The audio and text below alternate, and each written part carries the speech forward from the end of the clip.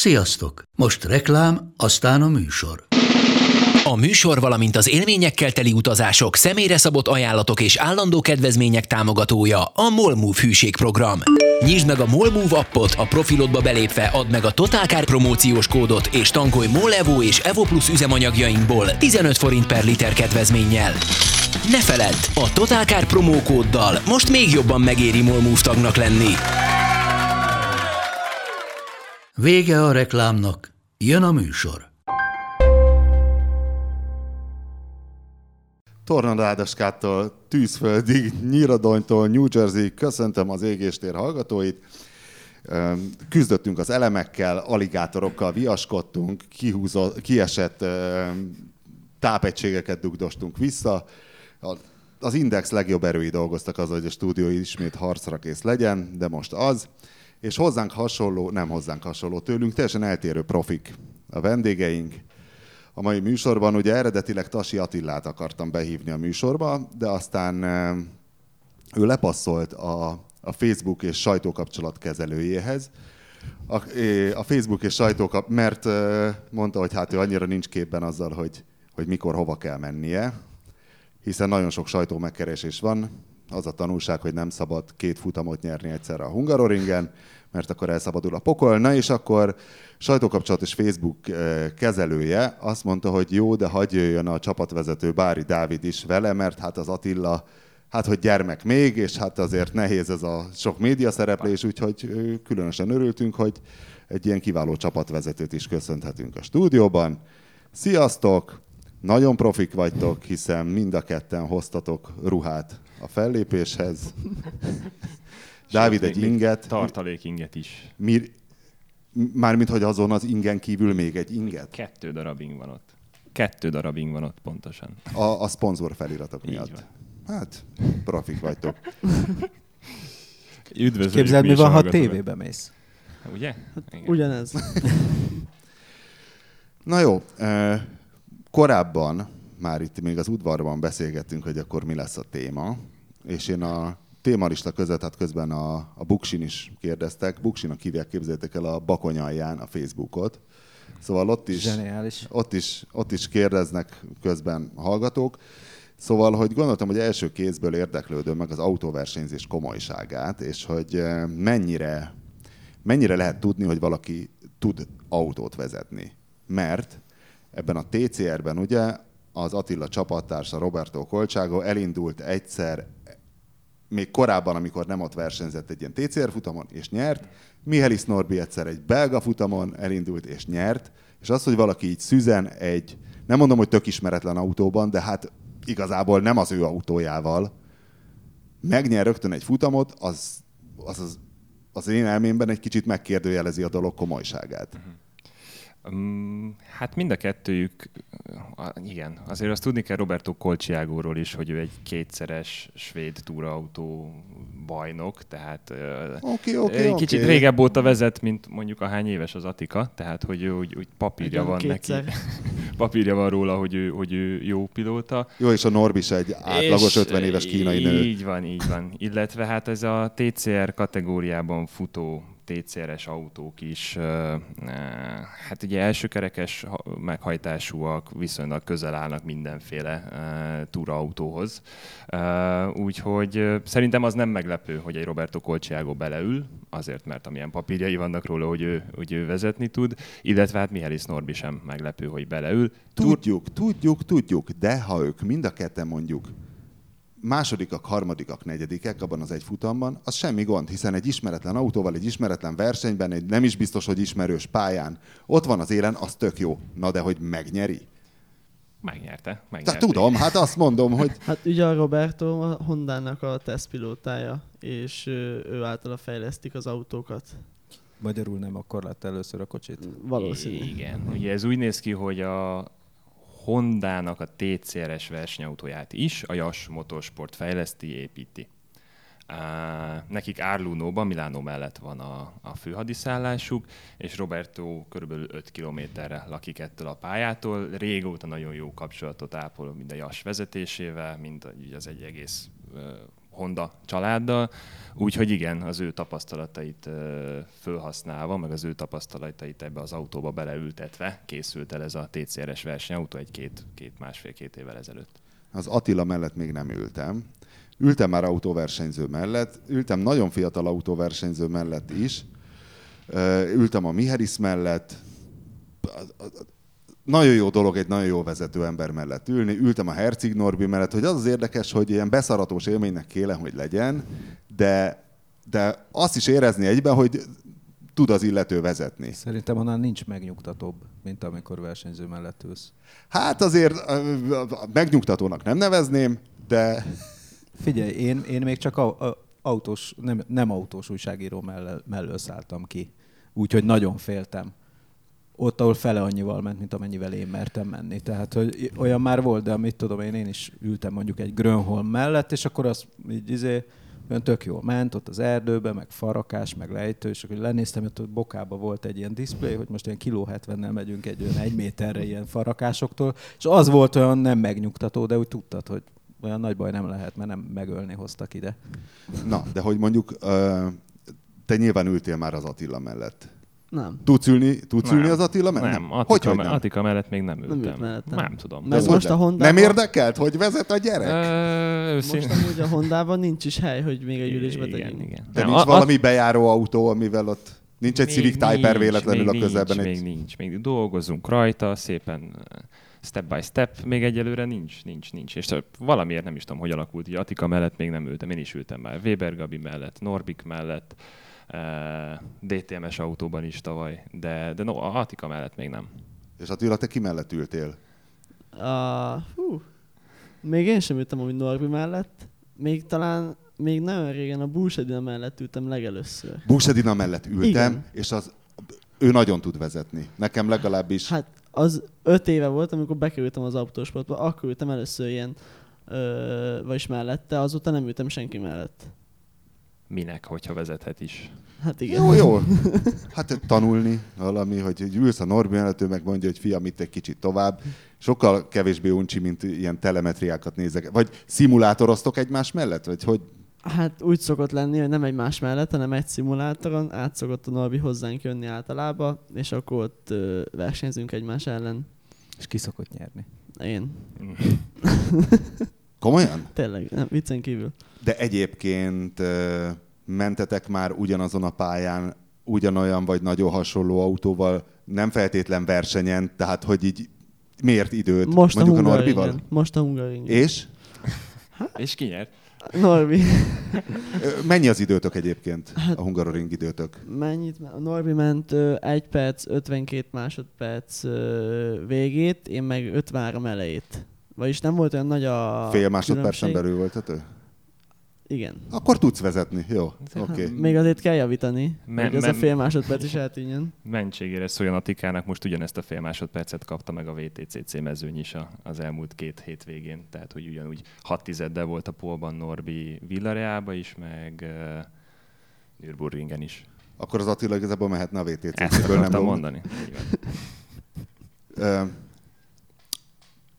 Mert azért gondolkoztam én ezen, hogy a dolog komolysága és ki mennyire tud vezetni, mert ugye most volt a Forma 1-ben, hát egyel korábban a bakui futam, amit véletlenül láttam, ahol ez a Lance Stroll nevű kanadai gyerek majdnem második lett, tényleg a célegyenesbe, és hogy a csávót sokat savazták, hogy apuka befizette, és igazából nem is tud vezetni, salalalala, de ez a bakui pálya, szóval aki ezen úgy végigmegy, hogy nem hal meg, az már eleve respect, de hogy még úgy is megy, hogy elég sokan mögötte vannak, az se rossz, hogy akkor ő most vajon egy zseni, vagy nem zseni, vagy itt volt például Fica Feri így a közelmúltból, akiről szintén ez volt, hogy hát gazdag apuka, és akkor befizeti, és akkor én sose láttam igazából, vagy szóval nem értek hozzá, nem láttam versenyezni, de akkor egyszerre csak elkezdett ő is nagyon jókat menni, pedig olyanokat lehetett hallani, hogy hát a Fica Feri beleszarik igazából, nem szorgalmas, keveset gyakorol, stb.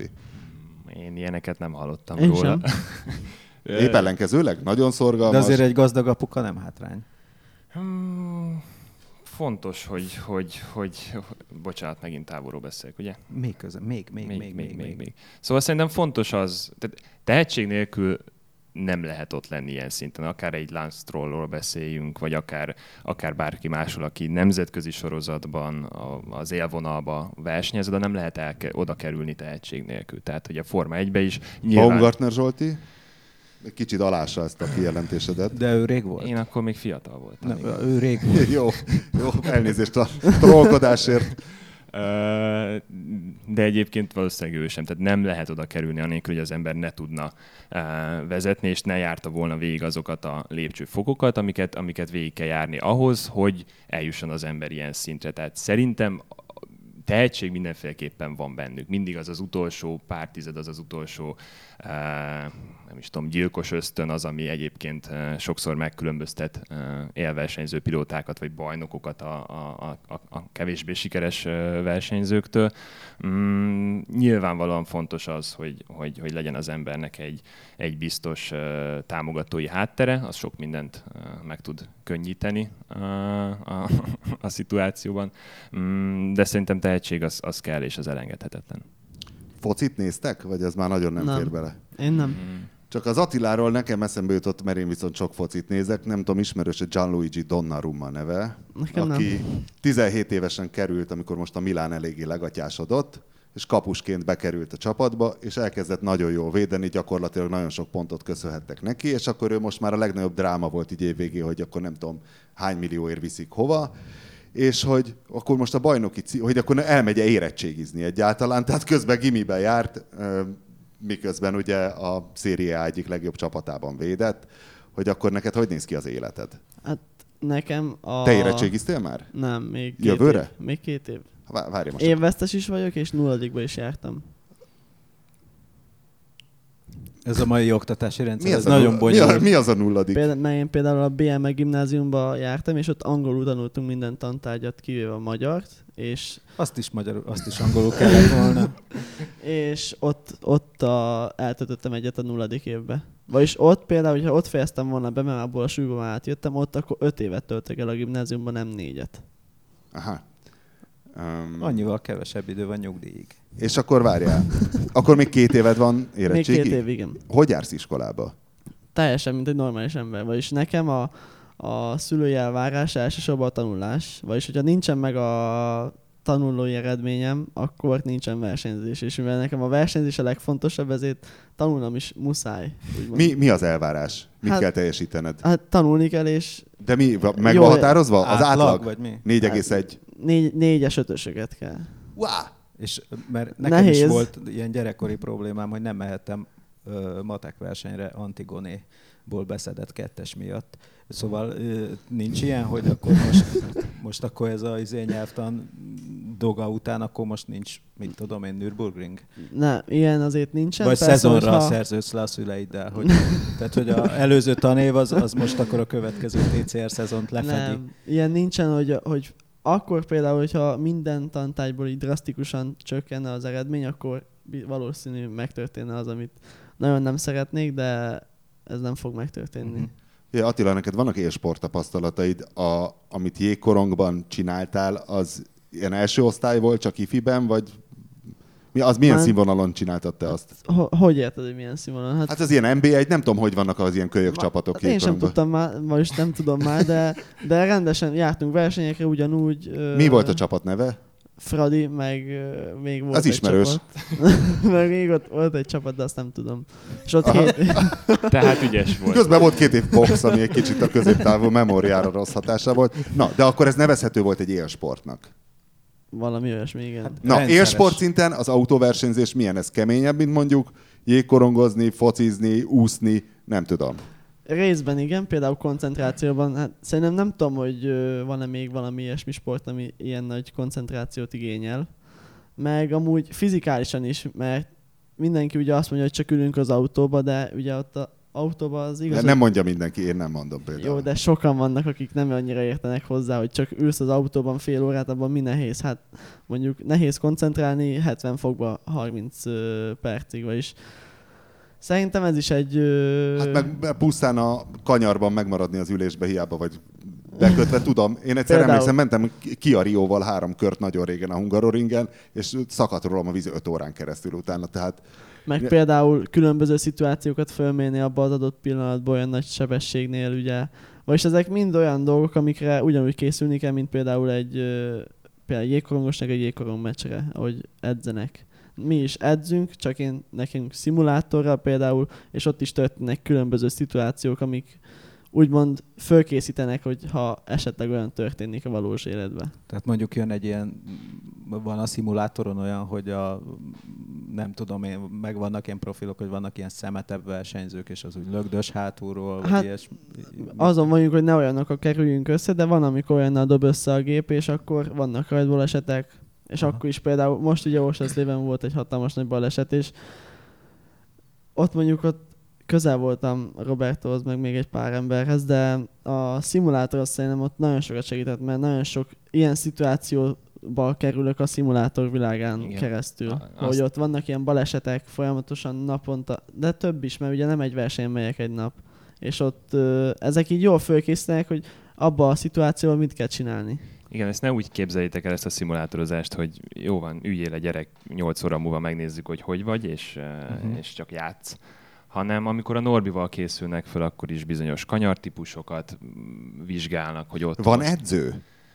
Van ilyen, hogy az úszónak van edzője, a teniszezőnek van edzője, a boxolónak van, a focistának van, az autóversenyző edző ilyen létezik? Hát inkább ilyen vezetéstechnikai coach. Igen. Norbit nevezhetjük annak. Akkor a Norbi a kócsa. A Abszolút, Norbinak abszolút. ki volt, vagy ki a kócsa? Hát ezt tőle kérdezzétek meg, Igen. jó kérdés. Nem tűnt még Őt fel? is Mellett hívják. egy ilyen törőközővel a vállán sétáló őszbácsi, aki ordibál És vele? nagyon Nincs? gyorsan fut az autója mellett. Nem. Szóval, hogy a szimulátoros felkészülés is olyan, hogy igen, De szóval, akkor hogy van ennek szakirodalma, hogy hogyan Nincs. kell a koncentrációt fejleszteni, milyen semmi. Szerintem tudok nincs. De hát ez egy irtozatosan drága sport. Úgy értem, hogy ebben nagyon sok pénz van, kéne, hogy tudományosabb legyen egy kicsit, nem? Szerintem ez az, ahogy mi próbáljuk tudományosabban fölfogni, és ahogy próbáljuk az Atikát erre készíteni. Igen, tudjuk, hogy hol vannak a kevésbé erős pontjai, amit esetleg fejleszteni kell, akkor arra rámegyünk és fejlesztjük olyan már meglévő tudásból, amit valaki más már összeszedett önmagának, és ezt próbáljuk újra hasznosítani. Valami ilyesmiről szól ez a És a tudományosság. Kolcságonnak ki a kócsa? Neki sincsen 50 évesen szerintem. 49, igen, neki. 49. Hogy ezt mondom, hogy egy Alonzónak kimondja meg, hogy nekik hol vásd el a kettest. olyan mennyiségű valós kilométer, mert most az Atika gyűjtögetheti a virtuális kilométereket, de nyilvánvalóan egy 49 éves, 20-valahány szezont túrautó volánja mögött eltöltött pilótának. Már nagyon-nagyon sok minden jön tapasztalatból, rutinból. A hungaroringi kettős győzelem az lehet, hogy abból fakad, hogy vannak ilyen legendák, lehet, hogy a Pap TV terjeszti, hogy a Weber Gábor például fel tudja mondani az összes rázókövet így anatómiára, élettörténetre a hungaroringja, hogy annyira ismerik a magyar versenyzők, vagy legalábbis a lelkiismeretesebbé, hogy sétál végig, nézeget, jegyzetel, sétál végig, nézeget, jegyzetel, elalvás előtt még elképzeli azt a menszel utáni harmadikat. Hogy sokat mentél a Hungaroringen? Hát régebben sokat, de most volt egy 2 éves kihagyásom, ugye mióta tavaly TCR-be indultam, és tavaly nem volt itthon verseny, úgyhogy, és tavaly fölépították ugye a Hungaroringet. Vagyis ami ugye volt ez a... Csak az aszfalt lett más, nem? A vonal ugyanaz? Ment az aszfalt, igen. De ebben nagyon sok olyan kisebb trükk eltűnt a pályáról, amit például a Suzuki-ba mi nagyon kihasználtunk. Például ez ami nekem nagyon fáj, úgymond, mert például a sikán után volt egy vízelvezető jobb oldalt. Miről beszélünk? Melyik a sikán? A túloldalon, a célegyenesen ellenkező oldalon, ahol van egy ilyen jobb... Jobbal, és nem van egy balos. Igen. És ott a bejáraton külsőjében volt egy ilyen vízelvezető, egy ilyen mélyedése benne. A rázókövön túl? Ott nem volt rázókő, csak egy vízelvezető volt akkor. És a vízelvezető úgy megdobta az autót, hogy nagyobb tempót át tudtál vinni, és most már nincs ez ott. Vagyis ezek, amik ugye... Szemetek. Vagyis úgymond, amiket trükköket úgymond idézőjelben én tudtam. Nem idézőjelben tudtad. Vagy igen, a Suzuki-s időszakomból az mostanra, mire mentünk most idén a Hungaroringre, már az megszűnt, mert azok már nem voltak ott. De azért előny, hogy többet mentél, mint olyan szinten, hogy azért ilyen versenysorozatban már szerintem nem számít annyit ez hogy mennyire vagy otthon a pályán, de olyanokban viszont igen, hogy tudod azt, hogy hol tudsz előzni, meg hol kell úgymond védekezni, hogyha olyan helyzetben vagy. De a vonalvezetést azt igazából mindenki tudja, Igen. mert itt mindenki éveket szimulátorozik. Úgy értem, ilyen napi 5 órákat, vagy nem tudom, te napi... Hát én, igen, de nem hiszem, hogy mindenki. Mert? Hát én a sorozatban nem túl sok ember tudok, aki szimulátorozik, vagyis én egyet sem tudok. De a beszélő De a viszonyban többiek vagytok- azok mi? Tehát, hogy ők ilyen én nem James tudom. Hunt életformát folytatnak, és csajoznak, meg cigiznek, tudom. meg mit tudom én. Szerintem ők, vagyis ezt pont a Robertohoz tudom hasonlítani, hogy ő azt mondja, hogy a szimulátor nem segít olyan sokat az embernek, vagyis ő azért sem gyakorol. Igen, de ő neki 30 év. Hát igen. Neki már egy- kevesebbet egyes- segít. Igen. De nekem például nagyon sokat segít. És szerintetek az a jövő útja, hogy aki már így fiatalon bekapcsolódik az autóversenyzésben, egyre fiatalabbak, akik így megjelennek a versenyágakban, hogy azok így szimulátoron előre jól fel tudják szívni magukat, hogy az egy jó alap ahhoz, hogy egyáltalán elkezd versenyezni? Hát azt szerintem egy elég jó alap, meg sok segítség. Mondjuk Norbinál is így volt, azt hiszem. Hát, ha jól ugye a emlékszem. szimulátor világában. Igen, jött. azért mondom. Sőt, ugye a Weber. Hát meg a Weber Gábornál is, igen. Szerintem a kulcs szó az a felkészülés, tehát hogy a váratlan események számát, vagy ami bármi olyan szituáció, ami történhet veled a verseny hétvége során, amire valahogy reagálnod kell, és azt gondolod, hogy nem tudsz rá felkészülni, vagy nem lehet rá felkészülni, szóval hogy ezeknek az eseményeknek a számát csökkent. És nyilván, hogyha nagyon sokat... Mire gondolsz így konkrétan? Például, hogyha csak 3 kört mész egy szimulátoron, vagy mondjuk csak belső kamerás felvételeket nézel egy pályáról, akkor úgy van egyfajta elképzelésed. Még mondjuk a szimulátoron mész rajta, és már mondjuk az 50. körben 49-szer valahogy kipróbáltál egy kanyar, de rájöttél, hogy hopp, hogyha ezt így veszem, vagy ott rámegyek, és már a szimulátoron is megdob az autó például, akkor arra tudsz készülni, hogy a valóságban is valami hasonló élmény Ugye- fog társulni ez. Ugye most már vannak olyan szimulátorok, ahol a pályák úgymond lézerszkennet, vagyis pontosan ugyanazt adja vissza, ami valóságban van. Ott vannak a gödrök, vagy a rázok. És egyébként ez működik? Tehát tényleg azt adja vissza, mert ezt tudom, hogy ezt mondják, de hogy ez... Én úgy érzem, hogy többnyire igen. Persze vannak kis... Nem... Milyen pálya ez mondjuk, amit így begyakoroltál lézerszkennerbe szimulátoron, és utána kimentél rá, és azt mondtad, hogy hű, baszki, ez tényleg ott volt az a kitüremkedés, ami olyan jól megtámasztotta a kereket. Nem tudom, idén most egy egész másfajta felkészülést csinálok, már itt szimulátortéren, mint tavaly. Tavaly mindig a következő pályára gyakoroltam, most meg így csak folyamatosan szimulátorozok, hogy a szituációkat tanuljam. Hát tavaly volt a tájföldi pálya és a Makaói. A Makaói nagyon sokat segített, mert az is meg volt szimulátor. És ráismertél mindenre, és tökre úgy működött? Ugyanolyan szűkek voltak például egy-egy kanyarok, amilyen valóságban. Persze, pont Makaóban volt egy olyan tavaly, hogy mentünk az egyik kanyarba, és ott egy picit egy ilyen nagy emelkedő volt. Azt tudtuk a szimulátorban is, hogy egy emelkedő van, csak valóságban egy picit sokkal nagyobbnak tűnt. Vagyis ilyeneket nem ad vissza, de az, hogy hol vannak a gödrök meg a rázókövek, azokat visszaadta nagyon. Ja, tehát ugye plusz, akkor még hadd egészítsem ki az, hogy igen, a szimulátorba is tudnak egymás ellen menni, a szimulátorba is össze lehet hasonlítani a gyűjtött adatokat, ugyanúgy meg lehet nézni, hogy ki melyik kanyarban hány tizeddel, hány századdal. Tehát te ugyanazt le vette tudod jobban. szívni a szimulátorból, mint az Tökéletesen autóból? ugyanazt meg lehet nézni benne, és ezért mondom, hogy lehet bizonyos kanyar típusokra, vagy bizonyos kanyaroknak konkrétan különböző íveire fölkészülni, és már ezt így tudatosan megmutogatni, hogy néz ki ez a datában, milyen típusú görbéket fogunk majd látni a valóságban is.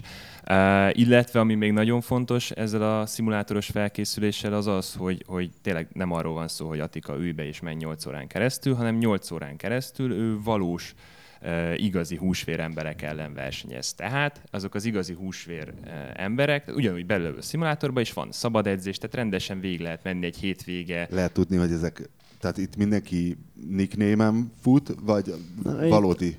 Amin én most gyakorolok, ott csak valódi névvel lehet. Már például López ellen is versenyeztem. Meg És? Salzburggal is. Kifújtad az orrát? A Lópeznek nem, a Salzburgnak igen.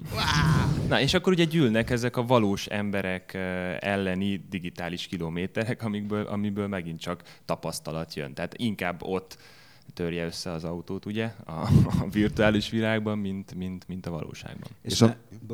És nem aggódtok amiatt, hogy az van, hogy én ugye már nem vagyok mai csirke, de azt látom így a YouTube-on, hogy vannak csávók, akik olyan YouTube videókat néznek, hogy mások hogy versenyeznek. Vagy hogy játszanak végigjátékokat, hogy nem egyszerűbb lenne az egészet áttenni így egy ilyen YouTube channelre, és akkor nyomjátok szimulátoron, és akkor nem kell összetörni ezt a sok autót? Hát ez egy jó kérdés. Én támogatnám. mint csapatvezető. Amúgy a szituáció gyakorlás, amit mondtál, hogy nem konkrét pályák, létezik olyan szituáció gyakorló szoftver? Nem tudom például milyen az a szituáció, amit gyakorolni kell. Ezt nem úgy értettem, hogy vannak konkrét szituációk, hanem mindig ugye más történik a pályán előtted. Való életben sem úgy van, hogy van egy szituáció, és az fog történni, hanem ugye mindig egy adott szituáció történik például előtted, és azt kell úgy korrigálnod, hogy kikerült például a előtted lévő balesetet, vagy valami ilyesmi, és a szimulátor is mindig soha nem lesz ugyanolyan szituáció egymás után. De akkor nincs olyan oktató szimulátor, hogy most akkor behajgál neked sorba a kikerülendőbe. De nem kéne? Nem lenne az jó, hogy csőstül 100 ilyet végignyomhatnál? Szerintem nem. Szerintem pedig előbb-utóbb lesz ilyen. Szerintem azért nem, mert így ugye rendes, ugyanúgy, ahogy én ott ülök a szimulátor előtt, ugyanúgy ott ülnek a másik a szimulátor előtt, és ha például keletkezik egy baleset, akkor az ott abban a pillanatban ugyanúgy meg kell hozni ott a döntést, mint a való életben.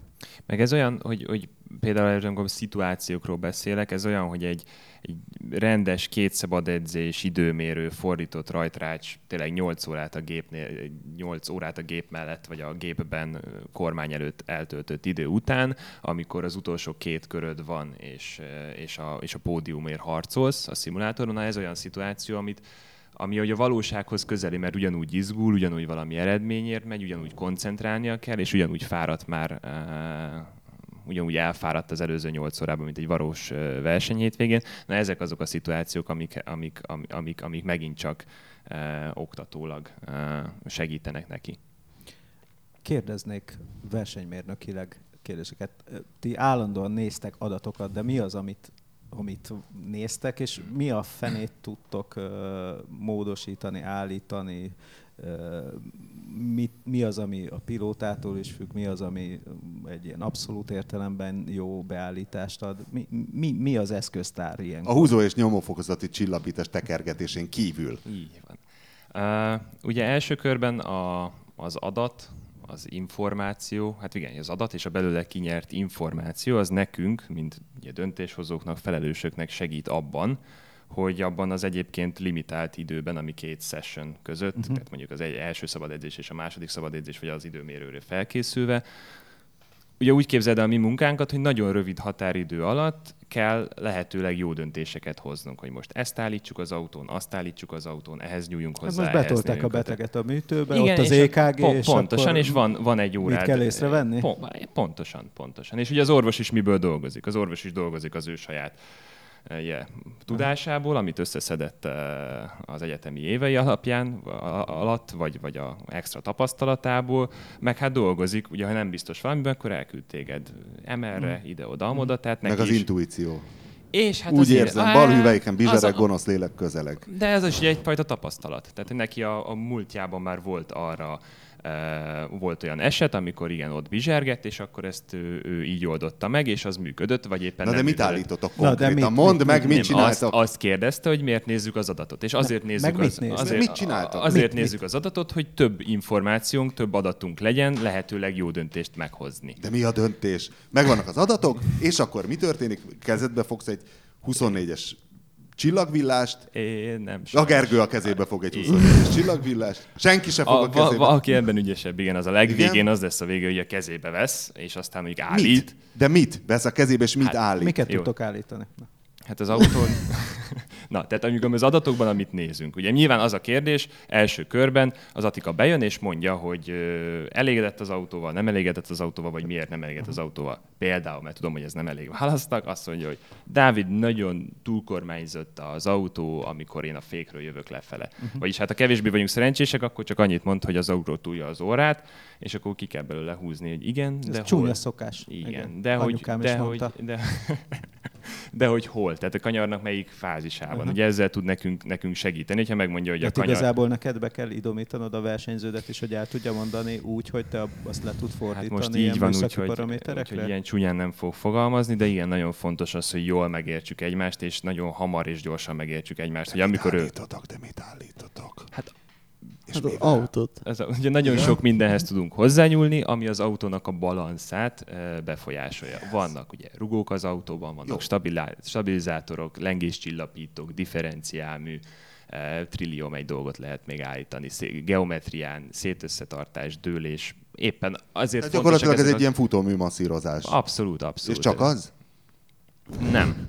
Pilótát is néha masszírozni kell. Tehát, hogy ezért fontos az, hogy minél több információd legyen, hogy most tényleg az autóban volt valami, amin változtatni kell, és azon lehet-e változtatni, vagy megnézed az adatot, és akkor látod, például összehasonlítod a két pilótát, azt mondod, hogy ugyanazzal a beállítással mentek, vagy ismert különbségek voltak a beállításokban, az autónak nem kéne úgy viselkedni abban a kanyarban, mint ahogy ő mondja, és akkor megnézzük, hogy hogyan vette azt a kanyart. Ugye, hogyan vette azt a kanyart? Vannak GPS jeladók az autóba, illetve hát ismertek a pilóta bemenetek, kormányszög, pedálállások. Tehát minden... Nincs kamuzás. Tudod, hogy itt nincs kamu. Itt nincs kamu. Például... Itt, ha benne hagy a pilóta egy 700-at az utolsó kanyarban, akkor Mert ez Attila majdnem mondott egy például. Mármint, hogy amikor például a Hungaroringen volt 3 autónk, az nekünk sokkal könnyebb volt, ugye 2 fél óránk van az, hogy megtaláljuk a megfelelő beállítást a időmérőre és a 2 versenyre. Ugye ez 2 autóval, sokkal kevesebb információt tudunk gyűjteni 3 autóval, meg például úgy ki tudunk menni egy szabad edzésre, hogy az egyik autón az A, B, C beállításokat alkalmazzuk, és utána... Például? Tehát volt egy jelenség például. Keményebb, puhább, mi? Most mondok egy nagyon ilyen nagy példát. Például, hogy én például egy hátul kisebb szárnyal mentem ki, például a Norbi ilyen közepes, a Roberto meg nagyobb szárnyal ment ki, és hogy melyik hogy viselkedett például és az összes többi beállítás ugyanaz, hiszen különben nincs értelme. Nem, például a Hungaroringi... Várj, tehát hogyha milliméterre minden ugyanaz, és akkor lehet egyesével kitesztelni, nem az alkatrészeket? Hát igen, csak ugye erre lenne is idő, hogyha nem csak úgymond 1 óránk lenne az egész. Na de és akkor tehát mi van? Kimentetek 3 különböző szárnyal, és... A Hungaroringen, amiről beszélni szeretett volna az Atika, az volt, hogy a Hungaroringen például ugyanaz a jelenség volt meg mind a 3 autónál, konkrétumot mondjak, tolta az orrát nagyon. Na, ez ilyen pongyal a megfogalmazás, de mindegy az, hogy ugyanaz volt a probléma mind a 3 autóval, és tök jó volt az, hogy jöttek ki sorba, először a Norbi és a tesóm állított valamit az ő autóján, onnantól kezdve, amikor a második autó kijött, tudtuk, hogy már nem azt fogjuk állítani az ő és autóján, hanem valami... Hát mondd meg a titkot, mit tekertetek? Ott például a Gergőjék azt hiszem a stabilizátorhoz, kicsit megint közelebb, a Gergely rögtön a stabilizátorhoz nyúltak. Akkorantól kezdve tudtuk, hogy mi pedig akkor már nem a stabilizátorhoz fogunk nyúlni, hanem megnézzük, hogy mással hogyan tudjuk az autó balanszát befolyásolni. Mi a differenciálműhöz nyúltunk, és amikor kijöttek a Robertéóik, akkor ők pedig valami harmadik dologhoz nyúltak hozzá, és a gátlón próbálták meg ugyanazt a jelenséget valahogy máshogy befolyásolni. És ebből volt az, hogy utána a második szabad edzésen megint mi voltunk a leggyorsabbak, tehát hogy mind a 3, azt hiszem a 3-ból 2 irány jó volt, a harmadik nem volt egyértelmű, innentől kezdve azon az autón is átvettük a másik 2 autónak a beállításait, és léptünk még egy lépcsőfokot abba az irányba, hogy akkor most már összegyúrva a 3 autónak az információját, valami még jobb setupot adjunk a srácoknak. Az Attila valahol, nem tudom ez mikor nyilatkoztat, hogy heti 30 óra szimulátor. Nem tudom, hogy ez ott a több, vagy kevesebb, vagy... Mindegy. Körül plusz az 5, ugyanaz az edzés, ami a Mihális Norbiról már vannak ilyen oktatók. Ezt elírták, vagyis elírták? Én ott. Tehát te nem csinálod azt a falkopogtatásos, medicinlabdás, teniszlabdás, tyúkkergetés. Csak heti egyszer. Az csak heti egyszer? Igen, és még heti 5-ször az ilyen rendes konditerembe lejárós edzés. Francia ruddal, rövid sorozatok. Pontosan. Hát nem látszik? De, hát egy hegyoblás vagy.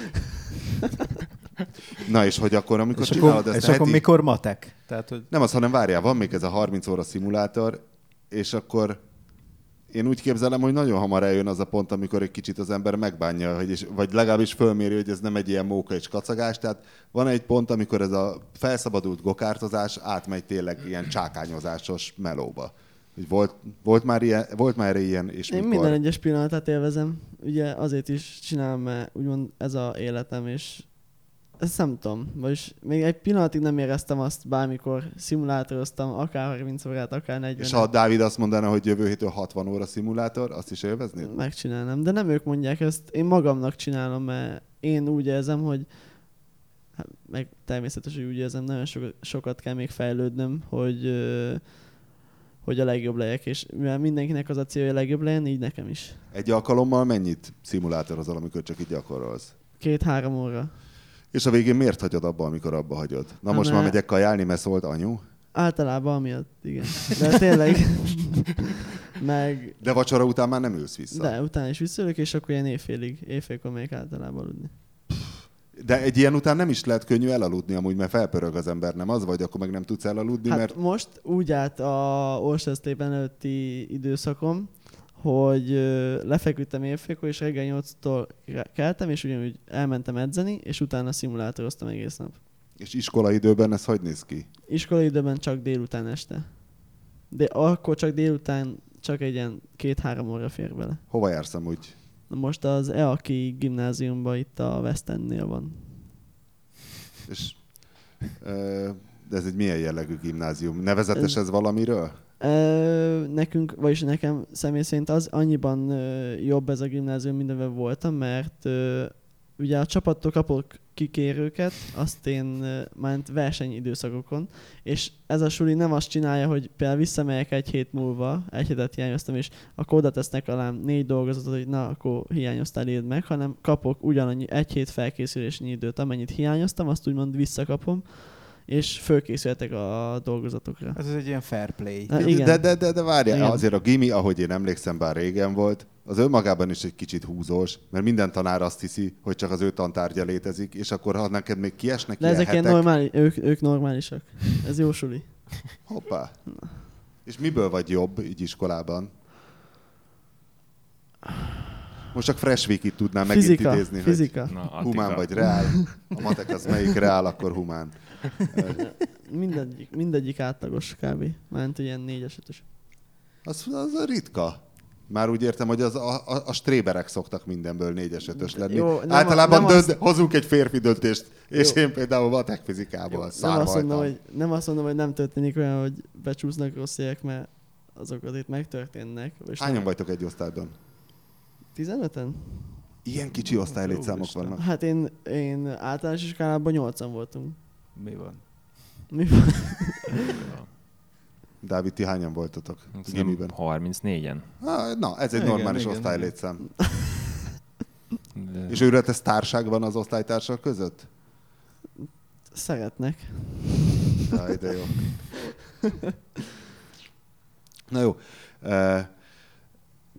Amikor ugye kitaláltátok ezt a versenycsapatot, hogy megcsináltátok, akkor a Norbival járkáltatok sokat Olaszországba tárgyalni. És ez egy nagy sztori volt, hogy állandóan autózni Olaszországba. Na most az egy bátorság azért, tehát olaszokkal bármit bizniszelni, tehát egyfelől van a link faktor, másrészt van az a nagyon legendás, súnyi, aljas profizmus, amivel beszopatnak bárkit. Igen. Jó, na, egyébként volt, csak még erre az utazgatásra, volt konkrétan egy olyan eset, amikor ugye Olaszországban a Jas Motorsport miatt, Svájcban pedig ugye a sorozat szervezői miatt járkáltunk, és volt konkrétan egy olyan eset, hogy azt hiszem nettó 40 órát ültünk az autóban, mert hogy kimentünk először Lugánóba autóval, utána hazajöttünk, és másnap reggel megindultunk vissza Milánóba egy itthon töltött 6 óra után, és aztán megint vissza. Miért jöttetek haza? Ez egy nagyon jó kérdés. Ja, nekem néha van olyan érzésem, hogy a Norbi szeret vezetni, és inkább hazajöttünk itthon aludni. Mondjuk egy versenyző. Nem amúgy egyébként út közben derült ki, hogy egyébként akkor már jobb lenne, hogyha ott is ott lennénk és megbeszélnénk kicsit a dolgokat és a dolgok alakulását. Úgyhogy azért. Milyen nyelven tárgyaltatok az olaszokkal? Mert ők ugye angolul nem nagyon tudnak, vagy szeretnek. Angolul, de angolul. De tudnak angolul, igen. És mai hír ez az új versenyautó. ezzel kapcsolatban ti is vannak ambícióitok? Mert megjött a sajtóközlemény, és jót röhögtem, mert ilyen nagyon hasznos tanácsok vannak benne, hogy hát a csalódások elkerülése véget időben meg kéne rendelni a jövő évi versenyautókat, mert csak 25-öt gyártunk belőle. Igen. Ez micsoda, milyen új verseny? Hát kijött az új Civicből ez a új TCR specifikáció. Tehát az új Type-Rből egy így van. És sőt, pont emiatt ugye nagyon szépen el is mondta a TCR projekt felelős Mats Fischer, hogy egyébként fejlődött az autónak az aerodinamikája. Igen. Tehát, hogy mennyi mindenben fejlődött az autó, és én ott is a homlokomhoz csaptam, hogy ne, ezt nem mondd el. Mert tudod, ebben a sorozatban, hogyha te nagyon jó autót építesz, vagy nagyon jó és erős vagy legalább ezek a várakozásai a sorozat szervezőinek, hogy a te autód az majd jobb, vagy jobb lesz, mint a többieké, akkor több súlyt fogsz magaddal cipelni. Úgyhogy hogy ez a súlykérdés engem is érdekelt, mert ilyen kicsit ilyen, nekem úgy tűnik, hogy olyan jól megy ez a gyerek, 80 kiló. Tehát, hogy így, mint hogyha egy ilyen kicsit ilyen hasraütés jelleggel történne, ez nyilván, tehát Hát nincs egy ilyen képlet. És akkor most átadnám az szót a hallgatóknak is. Károly kérdezi, szintén ez hogyan lehet lefaragni 100 kg hátrányt, illetve van-e ötlet, miért volt defektje a Hondának? Szép. Szóval elvileg ugye van ez az úgynevezett Balance of Performance teszt, ami minden év elején egyszer odahívják az összes gyártót, és odahívják az összes gyártónak egy versenyautóját, és akkor független pilótákkal végigmennek az összes autó, meg végeznek olyan teszteket, amikből ők akkor, hogy mondjam, kitalálják, hogy melyik autónak tulajdonképpen milyen is a valós teljesítménye, és ezeknek a teszteredményeknek a függvényében ugye fölsúlyozzák, a motor teljesítményt korlátozzák, vagy éppen a hasmagasságát az autónak állítatják. Ugye ebből áll össze ez a BOP, amin ugye most mi jelenleg a mi Hondákkal úgy vagyunk, hogy az alapsúlyhoz képest plusz 30 kg-on, tehát nekünk plusz 30 kg-ot kell cipelni, de például egy Volkswagen Golf, az pedig mínusz 10 kg-on van. Tehát ugye magyarul... Egy kis héliumot is fújhatnak az utastérbe. Igen. Ugye magyarul ez azt jelenti, hogy elvileg a Honda 40 kg-mal jobb munkát végzett, és ezért kell minden hondás pilótának ezt a 40 kg-ot cipelni, hogy ne legyenek olyan nagy különbségek, mint amit egyébként a VTCC-ben láttunk, amikor a Citroën megérkezett, és hát építettek egy jó autót. És az új autóval már mentetek, vagy ez csak még legenda, hogy milyen? Milyen a Kaszniát már láttam, meg a valós, nem ezt a renderelt képet, amit láttatok, hanem a valós 3D modelljét én már nézegettem, még nem készült el, tehát még egy Kaszni van belőle, és úgy... Tehát ez olyan olasz PR. Hát most kell leadni nem a vettem az rendeléseket. Attila, mit nevetezem még. Milyen tapasztalatai vannak az olaszokkal? Nem, valószínűleg egyébként nagyon jó kis autó lesz, tehát hogy sok mindent menekítenek a jelenlegi autóból, hajtáslánc, motorváltó, elektronika szerintem érintetlen marad, és akkor a Kaszni, meg futóműelemeken fognak fejleszteni, úgyhogy valószínűleg tényleg jobb és gyorsabb autó lesz. És ez nektek meg lesz? Tehát ez adjátok már le a rendeléseket? Vagy? Hát mi még nem nyomtattuk ki ezt a papírt, még nem tartunk ott, de mindenféleképpen az lenne egy következő lépés. Mert tehát valószínűleg jobb lesz, mint a régi, és valószínűleg jobb lesz, mint a régi, és valószínűleg, hát ebben nem vagyok benne biztos, hogy ez hátrány lesz, de igen. Én is úgy érzem, hogy te érzed, hogy az új autónak jobbnak és gyorsabbnak kell lennie. Bence kérdését szeretném tolmácsolni, ami engem is érdekel. Egyébként mekkora a különbség egy TCR és egy VTCC csapat költségvetése között?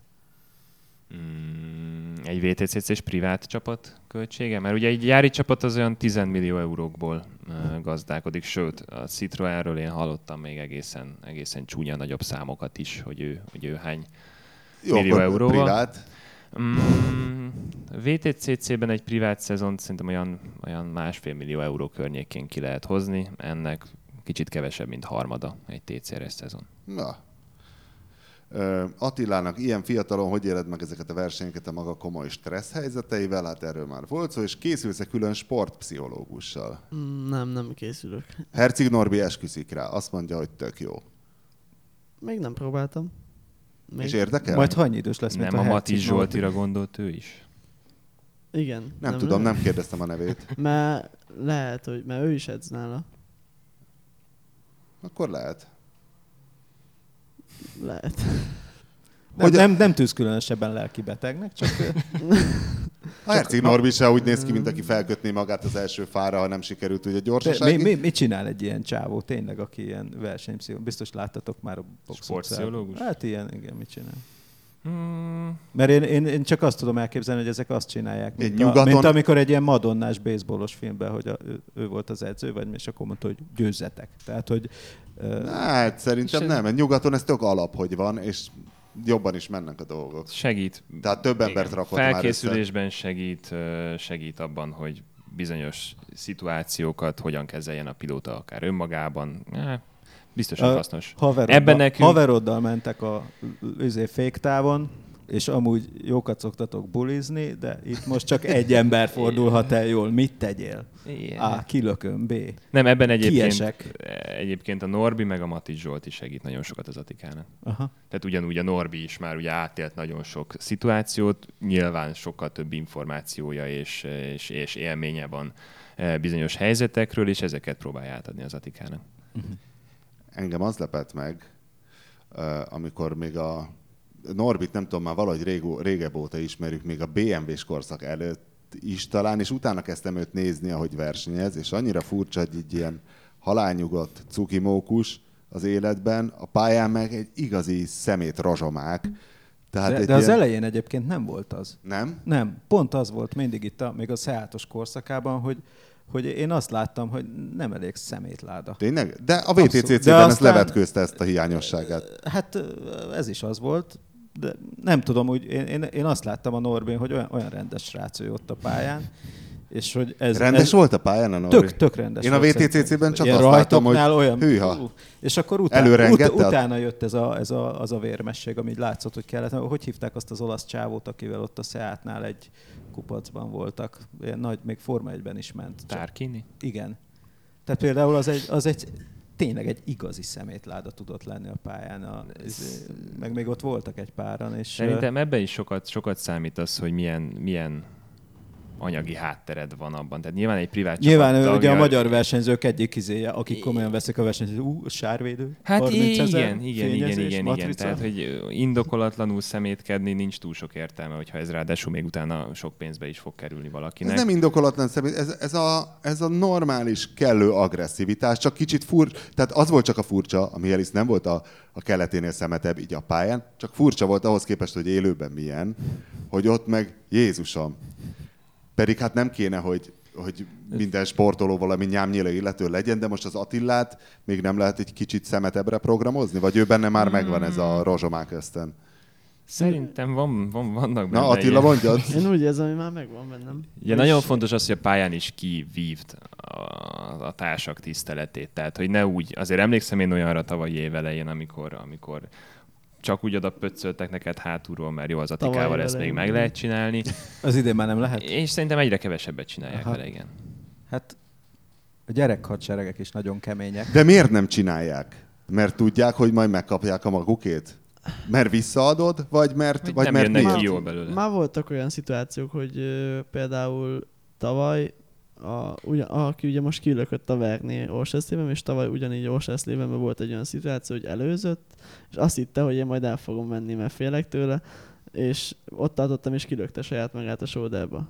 És például ilyenekkel változik meg, hogy test-testeni harcokba én egy picit keményebben oda teszem magam, mint kellene, ilyen nagyobb, többet kockáztatok szerintem. Végülis ez egy kicsit olyan, mint a klasszikus autós gyáva nyúl játék, hogy ketten mennek egymással szembe, és kirántja félre a kormányt, nem? Nagyjából. Meg ez is olyan, most a Vernét például megbüntették, tehát kapott egy áthajtásos büntetést azért, mert ugye az Atikát kilökte Osösztébenbe, és ez is olyan, hogy bármennyire is objektívnek kellene lenni a versenyfelügyelők döntéseinek, azért ez is olyan sokat beleszámít, hogy ki ellen csinálták meg azt, amit megcsináltak. És lehet, hogy a tavalyi évben egy ilyen szituációt simán elengedtek volna a versenyfelülők, de most látták, hogy igen, valószínűleg nem arról van szó, hogy ez itt egy fiatal, tapasztalatlan pilóta, és ő fékezett rosszkor, hanem hanem arról van szó, hogy a másik Be volt fékezett. kalkulálva, hogy... Az áldozathibáztatás az autóversenyben Jó, is hát létezik. Tehát ez amúgy is Én konkrét erősen órákat töltök. véleményes Igen, dolgok ezek, hogy ki hajt át, meg ki nem a box utcán, nem?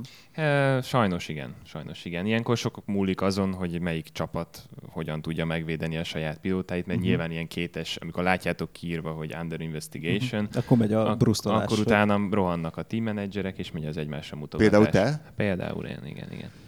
Na és akkor mi van? Akkor hova rohantok? Kihez?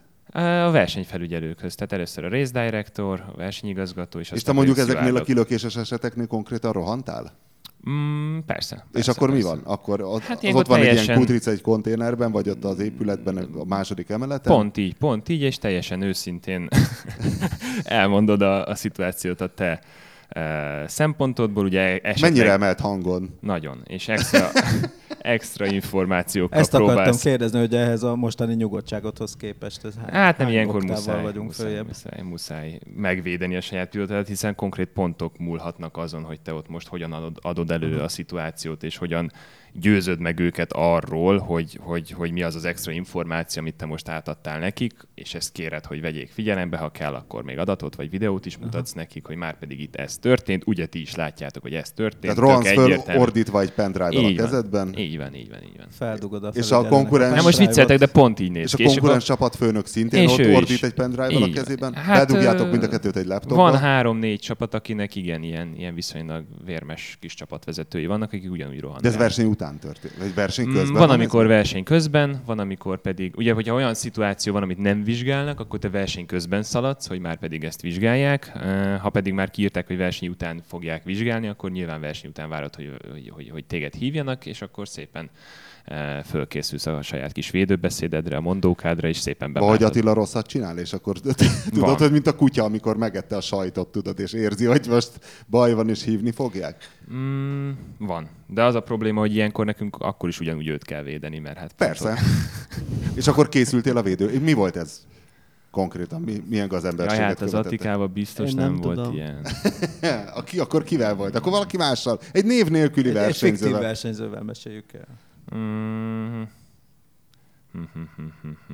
Hát tavaly Malajziában volt olyan, hogy a kockás zászló után a Pepe Oriola belement a Mató Homolába. Tehát a kockás leintették a futamot, és ő ott keménykedett, hogy a futam után még kicsit úgy rálegyezett a Matóra. És, Hát nem kicsit, mondjuk. igen, de ott is nem... De hogyan? Tehát, hát Úgy, hogy hátulról hátulról neki ment, belement. és És konkrétan keresztbe állt a Mató. A ja, homola. tehát ott is volt ilyen, hogy De ezek közül most melyikhez volt közöd? a Mató Homolához. Mató Homola volt a mi pilótánk, vagy az én pilótám, és őt kellett megvédeni, és például az is egy olyan De szituáció... hát kockászászló után Igen, de nem ott is mindegy. Nem, pont az, hogy kockázás után ilyet nem szabadna csinálni. Ez olyan, mint a gomb. Miért előtte szabad? Nem, de kockázás Előtte, után, hogyha előtte történik ilyen, akkor így nagyon ügyesen szokták mondani a pilóták, hogy jaj, hát fék problémám volt, meg a kormányommal volt egy kis félreállt, és nem tudtam elfordítani. Na, például olyan volt már nekünk is, hogy elhagytad a pályát, vagy legalább előre megbeszéltük azt, hogy ugye, hogyha időmérőn elhagyom, elhagyja a pályát az akkor Attika, elveszik akkor ugye a kört. elveszik azt a körödet. Viszont, hogyha másodjára is elhagyod időmérőn a pályát, egy azt is következő elveszik, körben, és a leggyorsabban. és a leggyorsabb körödet is, kivéve, hogyha neked valami technikai problémád volt. És azt is megbeszéltük, hogy ha elhagyom a pályát, Másodszor akkor is. szólok a rádión, hogy elhagytam, és így megrángatom akkor, mint hogyha valami lett volna az autó. és Persze, akkor nem ez olyan, lesz. hogy én Micsoda 7 próbás gazemberek. De ezt mások is játsszák, vajon? Valószínűleg igen, szerintem. És akkor ilyen tudod mutatni a videót, hogy nézd meg, szólt a rádión, hogy a kormánnyal volt problémája, és még meg is rázta. Hát szerencsétlen gyerek, még az ág is húzza, ti is meg akarjátok büntetni, hát na nem már. És sikerült? Úgy értem, hogy ezt elfogadták? Azt hiszem ezt el. Igen. Úgyhogy Jól- vannak jól ilyen kis csináljuk. apró kis trükkök. Az autóversenyzés, én amíg még nem mentem így pályán, valahogy mindig azt hittem, kb. Gondolom, mint Kapott Joke, amikor egyszer ugye a legendás módon a Lotus Ladies Cup-ban azóta is az egyes kanyart igazából Kapott Joke a kanyarnak kéne hívni, mert hogy úgy képzeltem, hogy vicsorgunk, mint a filmekben, 26-ot még visszakapcsolunk, már 250-nél, és aki legmélyebbre nyomja a gázt, az nyer. És ezzel szemben ugye ez egy ilyen írtózatosan monoton dolog, kicsit így a ragadozó állatok türelme kell hozzá, mint egy pók, vagy nem is tudom, egy farkas, amelyik ott áll és vár, és vár, és vár, és közben elered az eső, és még mindig ott vársz, nem szabad megmozdulni, mert ott van a préda. Szóval ez egy ilyen valami nagyon nem gyerekeknek való dolognak tűnik. Nekem ez, tehát nem ez a vicsorogva dúlunk össze-vissza, hiszen ezt ugye Zsóka szokta csinálni, vagy legalábbis. Tehát, hogy ez valami nagyon súlyos türelem kéne, ami azért ilyen fiatalkorban szerintem nem jellemző. Inkább figyelem kell, mert hogy figyelni kell a többi pilótára, és bízol abban, hogy ők is figyelnek rád. De miért? Nem azért, hogy a tömegkarambolt elkerült, hanem hogy juss el egyre előbbre, tehát hogy igazából mindig csak azokat az ugyanolyan időket autózott, közben vigyázol a gumira, tehát ez egy ilyen nagyon mechanikus dolog, nagyon sok mindenre figyelsz, és nem az, hogy vá, és még itt, ó, de jól megy, mint amikor az ember csak így örömében nyom egyet a visegrádi szerpentinen. Hanem egy ilyen nagyon gépies valaminek képzelem én ezt. De te nem, Winkli, te nem játszottál ilyen korodban ilyen, mit tudom én, az akkori ilyen szimulátorprogramokkal? Nem. Autóssal? Nem. Mert ez egyébként egy bazi jó dolog szerintem. Nem tudom, hogy te hogy vagy vele, de én ahogy így visszaemlékszem, hát akkor voltak ilyen Primco Forma 1-es program, meg minden, és akkor néztem, hogy akkor még 10 kör, és akkor már mögötte vagyok, és akkor, és akkor még nekem ott, még Invaders-ezni is át kellett menni a szomszéd gyerekhez. Nem mondtam, hogy az én gépen volt, de repülőszimulátor volt, US Air Force, meg Doom. De azt meg aztán bejött a Duke Nukem és a Quake. Tehát az ő oldalukról szerintem egyértelműen ez egy kőkemény sport. Ugyanúgy nekik is az nyer, az szerzi a legtöbb pontot, aki a legtökéletesebbhez, vagy a tökéleteshez közeli teljesítmény nyújtja az adott hétvégén. Ugye és ez egy nagyon folyamatos, maximális koncentráció. Így van. Bár így biztos van ez, hogy hű, ez a 300 méteres egyenes, itt lazítok egy kicsit, nyílgázon. Nincs. Mármint, hogy Notchlife-én lehet, hogy olyankor van. beszélünk hozzá. Úgyhogy olyankor adja át az információt, amikor ráér, nem a kormányt tekergetni. Tehát, hogy igazából akkor sem pihen. És olyan nem volt már, hogy visszaszóltál, mint Kimi, hogy hagyjatok már békén vezetni? Ilyen még szerintem nem volt olyan, már inkább egyet több van olyan, hogy halkan hallom őket, és visszaszólok, hogy hangosabban, mert nem értek semmit.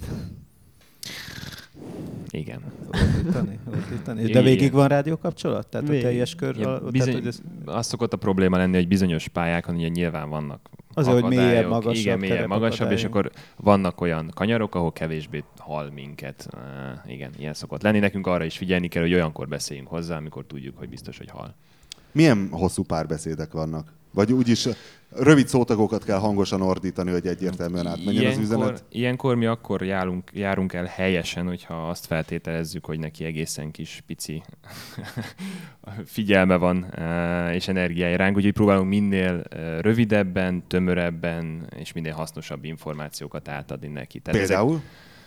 Box. Tehát nem azt mondod neki, hogy Atika, kérlek a következő körben fáradj be a boxba, hadd cseréljük le a kereket, hanem azt mondod neki, hogy box. Vagy milyen az autó, amiket előre megbeszéltünk, hogy figyelni fogunk, azt röviden, határozottan elmondod neki, illetve tehát ha kérdésed van, azt is gyorsan, röviden összefoglalva, eldöntendő kérdéseket, amivel igen, nemmel tud majd rá válaszolni, vagy ha valami utasításod van, azt is minél rövidebben és határozottabban. Pont a rádió kapcsolat miatt, illetve azért, hogy neki ne kelljen túl sokat gondolkozni azon, hogy mit kell tennie. És ilyen üzenetek mennek, mint más szakágakban, hogy nem tudom, mennyi mindent tudsz állítani menet közben ezen a TCR autón, hogy dúsítás 8-as, brake balance, nem tudom mit. Tehát mennek ilyen brake balance lehet. Tehát arra szoktunk, hogy igen, amikor... Javaslatot szoktál tenni, vagy... Inkább a session Mi az a előtt brake balance? fékerő. A fékerő, ja?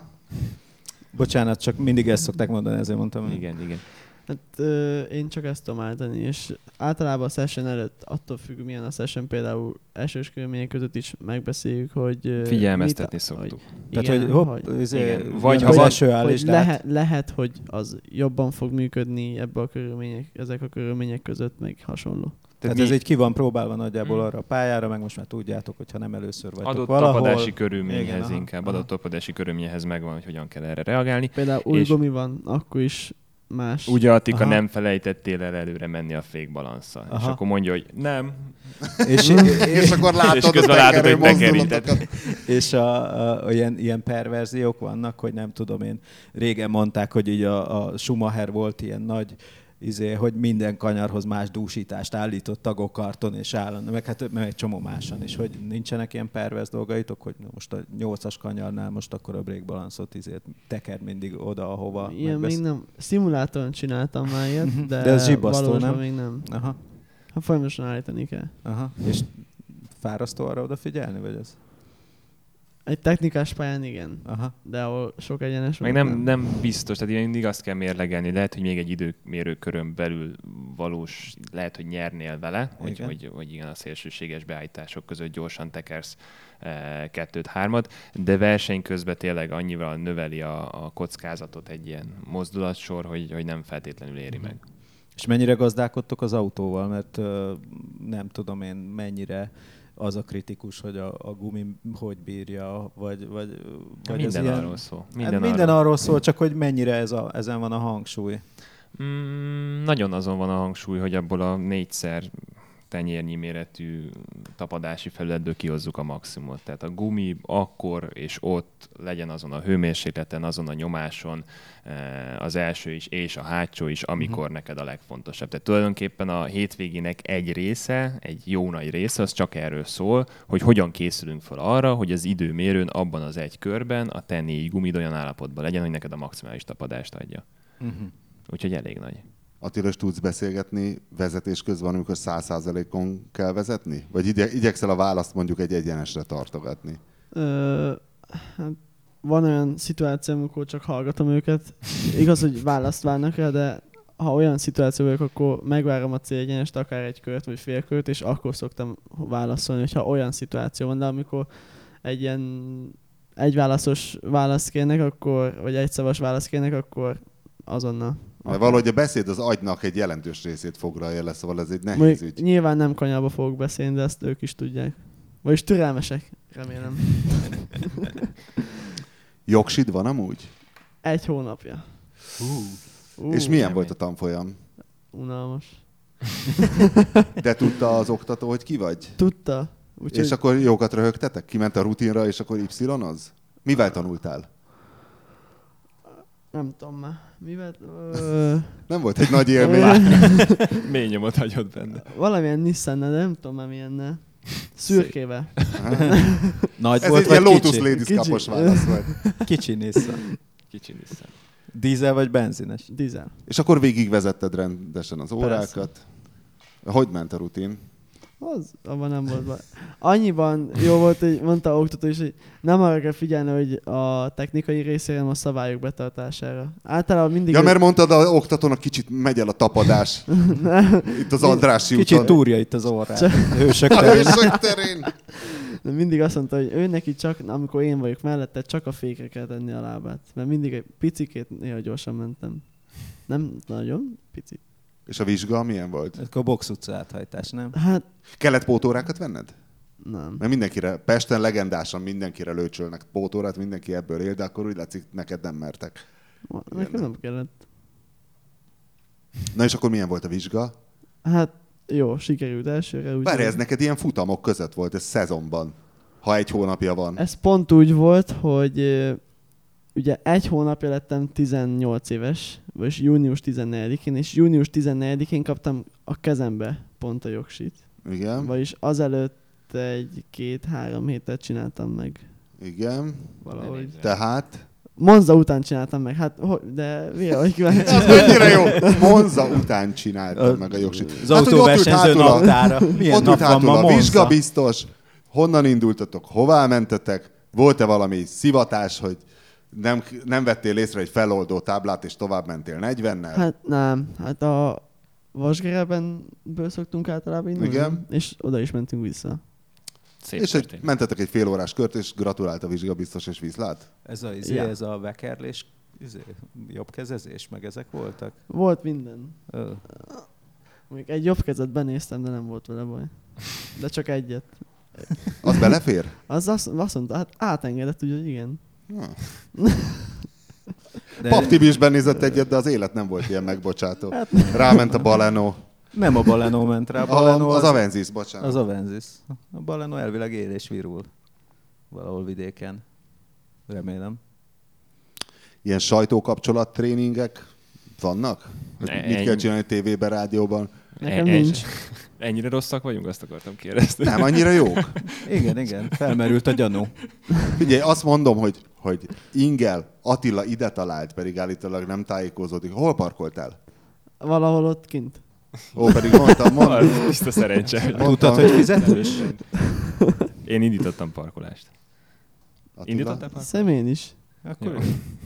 Nem, mind a Talán. ketten fegyelmezetten a sponsoring, szponzorpóló, más dolgotok van ilyenkor? Felkészülni saját magatokból? Tudom, hogy kellene. Majd idővel igyekszünk erre is időt szakítani. Tényleg annyira sűrű volt most itt a szezonnak az eleje, hogy... Gyorsan jött. Gyorsan ment. Tényleg ez az elmúlt, most már 7 verseny hétvégénk volt. Ez pikpak lement. Úgyhogy most van az első olyan kicsit nagyobb szusszanás, amikor vissza tudunk nézni, és azt tudjuk mondani, hogy jó, ezen túl vagyunk, ezek sikerültek jól, ezeket lehetne esetleg jobban csinálni, kicsit az alapokat megerősíteni, hogy aztán majd még jobban és többet tudjunk rá építkezni. Úgyhogy ja, nagyon-nagyon sűrűn történtek most a dolgok. A Gergő az öcsét vagy a bátyád? Bátyám. Miért ő lett a versenymérnök, és miért te lettél a csapatvezető? Mikor iskolai végzettségetek ugyanaz végül is, nem? Tehát ugyanaz a szakmátok. Hát Gergő, ő versenymérnökösebb. Nem, hát ugye ő már 8-10 éve dolgozik együtt a Mihály Norbival. Iszonyatos tudású, és nem csak azért, mert ez az én bátyám, hanem én tényleg őszintén gondolom azt, hogy abban, amit ő csinál, a világon az egyik legjobb versenymérnök. Hát elég jó referenciái vannak amúgy. Elég jó referenciái is vannak, és tényleg iszonyat mennyiségű tudása, és most már tapasztalata is van. Úgyhogy ő szerintem az egyik legjobb ebben. Lehet, hogy... És téged nem vonzott volna ez? Szeretsz így beokoskodni a technikába amúgy? Én nagyon szeretek beleokoskodni. De én azt is el tudom viselni, hogyha valaki egyértelműen valamiben jobb, vagy valamiben okosabb, vagy valamit jobban csinál, és nem csak azért, mert mondjuk 6 évvel több tapasztalata van, hanem egyszerűen tényleg ő egy kicsit máshogy áll a problémákhoz, és máshogy oldja meg őket. Ezért mondom, hogy ő inkább kicsit olyan mérnökösebb, és tényleg ő ebben a legjobb. Ha második tudsz lenni, akkor... a világ második legjobb gitárosa. Igen. Nem, szóval kicsit mások vagyunk.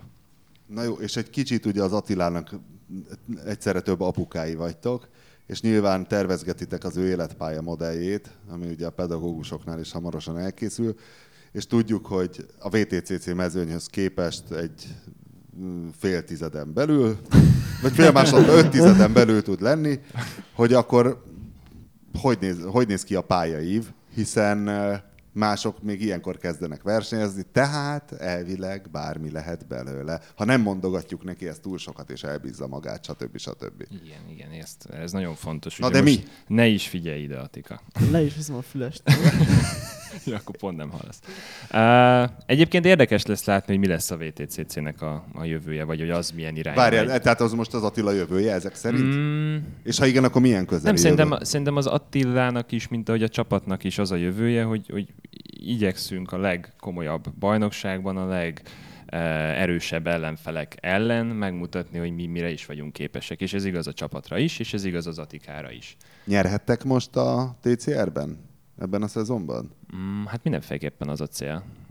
És ha megnyeritek, akkor maradtok ott? Akkor nem az vagy, hogy szintet kell lépni? Én szerintem ugye azért a VTCC-ről már hallunk, vagy lehetett hallani pár ilyen hírt, hogy jövőre lehet, hogy megszűnik meg, és vannak ilyen... Nincs semmi tuti, de a TCR is megszűnhet. Bármi megszűnhet. Persze, de... Isten kezében vagyunk, és hasonló bölcsességek. De szerintem amilyen drasztikusan nő ez a TCR family, úgymond, hogy ugye TCR sorozatból is már van sokfajta, van német, most jövőre már lesz angliai is, van ázsiai is. Mármint, hogy verseny. Nem, bajnokság. Ugye nemzeti bajnokság. Ezt úgy kell elképzelni. Akkor ez most hogy van? Igen, ezt úgy kell elképzelni, hogy ez a TCR International Series, amiben mi ez most a indulunk, ez a piramis piramisnak a csúcsa. De ez ugye az alapja ennek a piramisnak az, hogy vannak TCR nemzeti bajnokságok, mint például TCR Germany. Touring Car Racing? Touring Car Racing. Igen. Van a német, például van Benelux. Olasz. De várj, ezek nem svéd. fölfelé vezetnek, hanem lefelé ezek a nemzeti bajnokságok. Hát ezekből áll össze úgymond a International Series. Na, tehát akkor összefoglalom. Vannak ugye ez a TCR, ez egy technikai szabályzat. Ilyen autók, amikkel mi versenyzünk, ilyen autókból nagyságrendek 300 van most már világszerte.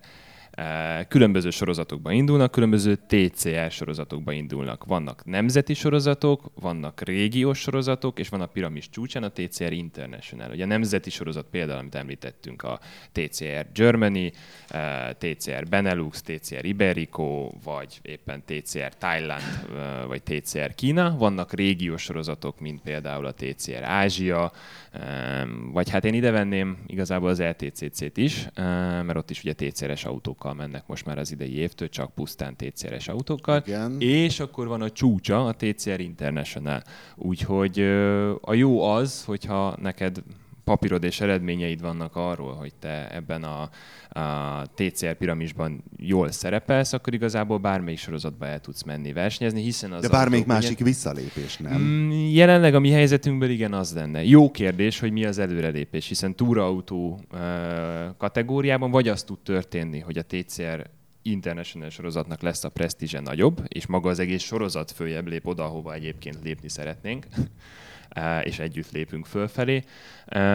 Vagy pedig igen, meg kell várnunk azt, hogy milyen információk jönnek a túrautó világbajnokságról, hiszen igen, tudjuk, mégiscsak az a világbajnokság, az az FIA által elismert bajnokság, nagyon erős gyári jelenléttel. Ez lesz kérdés, hogy ez a gyári jelenlét, ez el fog-e tolódni a TCR irányába, vagy a VTCC irányába hogyan fog tovább élni? Igazából tehát ezt nem lehet tudni. Nem. De nyilván ez az autósport, és tényleg mondták, hogy ez a TCR ez annyival olcsó, vagy mi ennek az előnye? Hogy... A legnagyobb előnye az, hogy a gyártók, itt mondjuk nem úgy, mint a VTCC-be millió eurókat eltapsolnak egy-egy szezonra, hogy kifejlesztenek egy autót, folyamatosan továbbfejleszték, legújabb alkatrészeket rakják bele, és aztán az év végén a rolót lehúzva az autót kiállítják a múzeumba, hanem ugye a TCR-ben a gyártók úgy vannak involválva, hogy ők autókat terveznek, autókat építenek, és autókat adnak el privát csapatoknak. Tehát innentől kezdve az gyártó kifejleszt egy autót, utána elad belőle 25-50-100 darabot, tehát például az Audiból most adták át a 100-at, amit most évelején mutattak be, tehát pikpak megvettek 100 autót. Tehát azonnal visszajön a gyártónak a befektetett energia, plusz utána még ugye alkatrész árusításból. Hát igen, csak magának a sorozatnak el is kell jutni az emberekhez. Tehát, hogy az onnantól kezdve... És ez az, amit ő egy kicsit outsourcingol a gyártó. Tehát azt mondja, hogy ezt csinálják nekem a csapatok. Csinálják. És akkor én esetleg, mint gyártó, majd megnézem, hogy nekem melyik csapatot és melyik sorozatban érdemes támogatnom, hogy ott tényleg azért jó eredményeket érjenek el. Nyilván ugye a legnívósabb piramis csúcsán lévő sorozat lesz az, amelyik ezt egyébként várhatja a jövőben, és ilyen szempontból lehetnek újra involválva a gyártók. De akkor most itt túraautóban igazából tehát az vagy nem tudjuk, lehet ez is, lehet az is. Merült már föl, mint ahogy nyilván egy laikusban két dolog merül fel, a rally, meg a fürdőkád, tehát a formula autók, nevezük néven Forma 1. Hát erről az Attikát kérdezd meg, hogy ő... Na, hát akkor... Attika, fürdőkád? Rally autót vezettél már? Nem. Érdekel? Fürdőkádat már igen, már nem Forma 1-eset, hanem ilyen Renault talán, Formula Renault. És? Régebben. Hát nem volt túl sok jó emlékem, mert Hungárián a célegyenes végén elment a fékem, úgyhogy nem csapottam falba, de... Zsóka átka. Úgyhogy nem sok tapasztalatom van vele. Az biztos, hogy különböző a kettő kategória, de... De nem érdekel? De nem az van, hogy mégiscsak ez a csúcs? Szerintem... És el lehet így egerészni egy életen át. Szerintem egy ilyen már... VTCC szinten akár lehet ez a csúcs, de hogy nem az van, hogy az igazi sztárság, tehát hogy ez oké, ez egy ilyen suicidal tendencies, de a Guns N' Roses azért mégiscsak a Forma 1. Szerintem... És ki ne szeretne Slash lenni? Vagy Axl Rose? Nem tudom, én most a túrautózásban hiszek, vagy nekem az úgymond jobban tetszik. Mondjuk... Tehát nem érdekel? Nem, de nem is volt annyi tapasztalatom vele, mint például a túrautókkal, vagy lehet, hogyha lenne lehetőségem, akkor lehet jobban tetszene, de nem hiszem, hogy a túrautóból átmennék oda. És akkor DTM? Vagy mik vannak? A cél az, hát Blank Pain, vagy akár DTM. Hát igen, ez. Ebbe az irányba ezek vannak. És ahhoz mit kell teljesíteni? Ha kétszer mondjuk nagyon lazán megnyeritek, hogy már szinte unalmassá teszitek a TCR-t, akkor megnyílik az út? Vagy erről igazából nem tudtok? Jussunk el először oda. Tehát, No, ez egy elméleti kérdés. Hogy... Tényleg az van, hogy olyan gyorsan történtek idén az események, hogy egyelőre a saját kis feladatunkra koncentrálunk, azt, hogy ezt az idei szezont szépen jó eredménnyel befejezzük, utána akkor visszanézzünk, vagy akár merünk egy kicsit jobban előre is nézni, figyeljük, hogy mik a lehetőségek. A cél az ez, szeretnénk a legkomolyabb bajnokságban, a legjobb ellenfelek ellen megmutatni azt, hogy igen, mi is arra méltóak vagyunk, hogy egy nagyon komoly bajnokságnak legyünk a győztesei. Szerintem egyébként egyelőre idén jó helyen vagyunk ebben a TCR International sorozatban, aztán meglátjuk, hogy mit hoz a jövő. Örülök, hogy most így az égéstér végére kiderült, hogy erre kell a sportpszichológus, hogy a művész Attila elmegy mindenféle műsorokba, és mindenki szerintem megkérdezi, hogy jó, Forma 1, ralli, stb. És mi lesz már, és erre kell a sportpszichológus, hogy ez a sok hülyeséget kiverje a fejéből, vagy hogy a helyén tudja kezelni, tudjon koncentrálni a TCR-re, tudjon versenyeket nyerni, stb. Nem. A következő feladatra. Tehát tényleg ez ilyen elcsépeltnek ugye, hogy hangzik, kell az a kis de hogy sportpszichológus? annyi minden, annyi inger, annyi inger és annyi befolyás éri őt is, de egyébként ugyanúgy minket és a csapatot is, hogy ezt valahogy tudni kell lehámozni, és azt mondani, hogy jó, most mi az a következő tényleg igazán számunkra fontos esemény, mi az, amire koncentrálnunk kell. Úgyhogy hát bocs, hogy nem tudunk így nagyon 3-4 évre előre tervezni és megmondani, hogy hol leszünk pontosan. Most egyelőre ezt fejezzük be, erre kell koncentrálni, és ebből kell a maximumot kihozni. Hát köszönjük. Nem is tudom, hogy elkezdjem a rituális búcsúzást a Vladivostoktól Vegasig, vagy hogy még óvaintsük Attilát, illetve mondjuk a Dávidnak, hogy át kell adni, tudod, a listát, amit azért ilyen híresebb sportolóknak már, hogy tehát akkor kikkel ne. Tehát, hogy Zimány Linda, Bódiszi, stb. Tehát a Sugarbird kollekciót ne próbálja fel ő is, mert ez rossz irányba visz, de szerencsére idáig nem jutottunk el, úgyhogy Beirut-tól Bajáig köszönjük szépen mindenkinek a figyelmet, és nektek is, hogy eljöttetek, találkozunk a hallgatókkal a jövő héten. A műsor a Béton partnere.